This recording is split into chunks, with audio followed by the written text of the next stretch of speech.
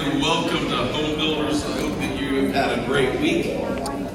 Thank you, Will Kirk, for, I don't know where he's at, but for teaching this past Sunday.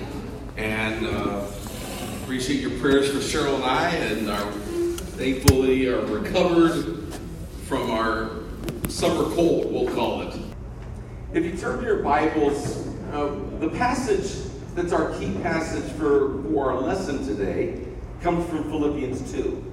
So if you would, turn your Bibles to Philippians chapter 2. The verse that we're using as the springboard for our class lesson that's going to be later is verse 5. But I'd like to focus our attention on the first couple verses this morning.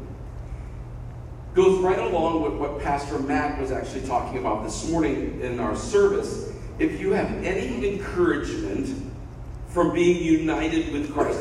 Are you grateful this morning to be united with Christ? Amen. Amen? And if you're united with Christ, what does that mean? What are some facts that we can take from being united with Christ?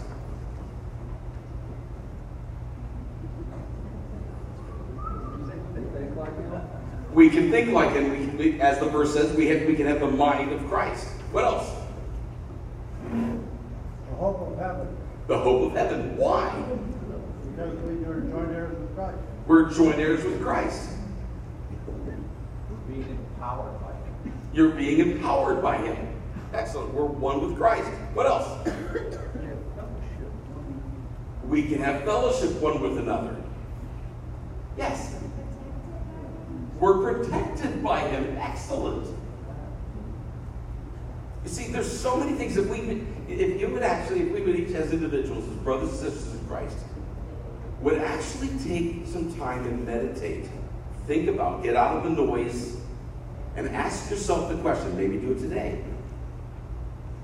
What does it mean to be united with Christ? What results occur because of that? We see loved ones and family and friends pass away who know Christ. Because He lives, we will also live. We have hope because of Jesus. When we die, if you haven't had the opportunity to go on Facebook, for those of you who are on Facebook, and go to Thomas Rhodes' link and watch, it's a 2-hour service for Dr. Heinzen.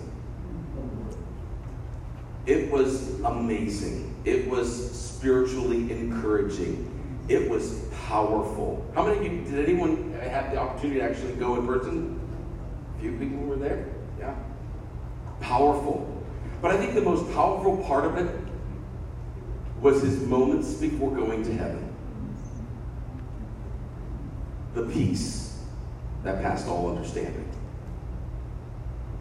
And what was very cool, which you would love to be there in the room and know the mind of Dr. Heinzen when he was expected not to survive, and then he comes to and has a conversation with each of them, and he's frustrated at first because why am I back here?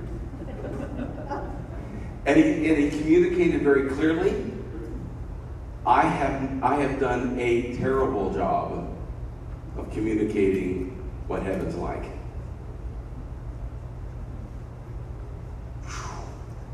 I mean, I shaved this morning, and I need to shave again just because of all the goosebumps. Wow, you didn't do good. You know, heaven's real, folks. Amen? And if you know Jesus Christ as your personal Savior, you're going to spend an eternity in heaven. Jesus makes the difference. And if you go on, he says, if any comfort from His love, if any fellowship with the Spirit, if any tenderness and compassion, if anything, you get something out of Jesus, being in a relationship with Him, this is what He says, then make my joy complete. In other words, you can bring joy to Jesus. You can bring joy to God by what you do. And how do you do that? By being like-minded, having the same love, being one in spirit and purpose. Do nothing out of selfish ambition or vain conceit, but in humility consider others better than yourselves.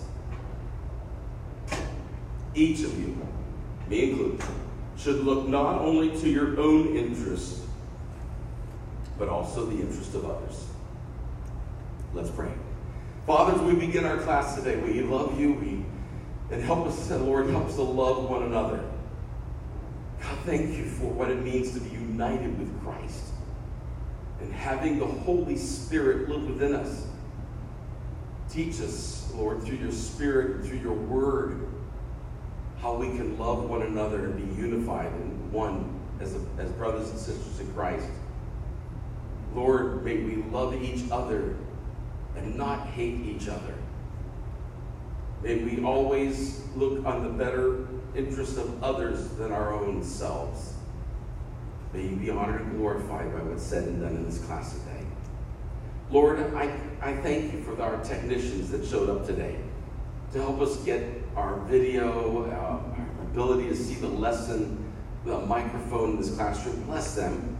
They're taking time out of their busy lives to be here. So God, I pray that you would bless them especially. Thank you for everyone who's taken time out of their busy lives to come to class today. May your Holy Spirit be our teacher. May everything we do bring honor and glory to you. And I pray this in Jesus' name. Amen.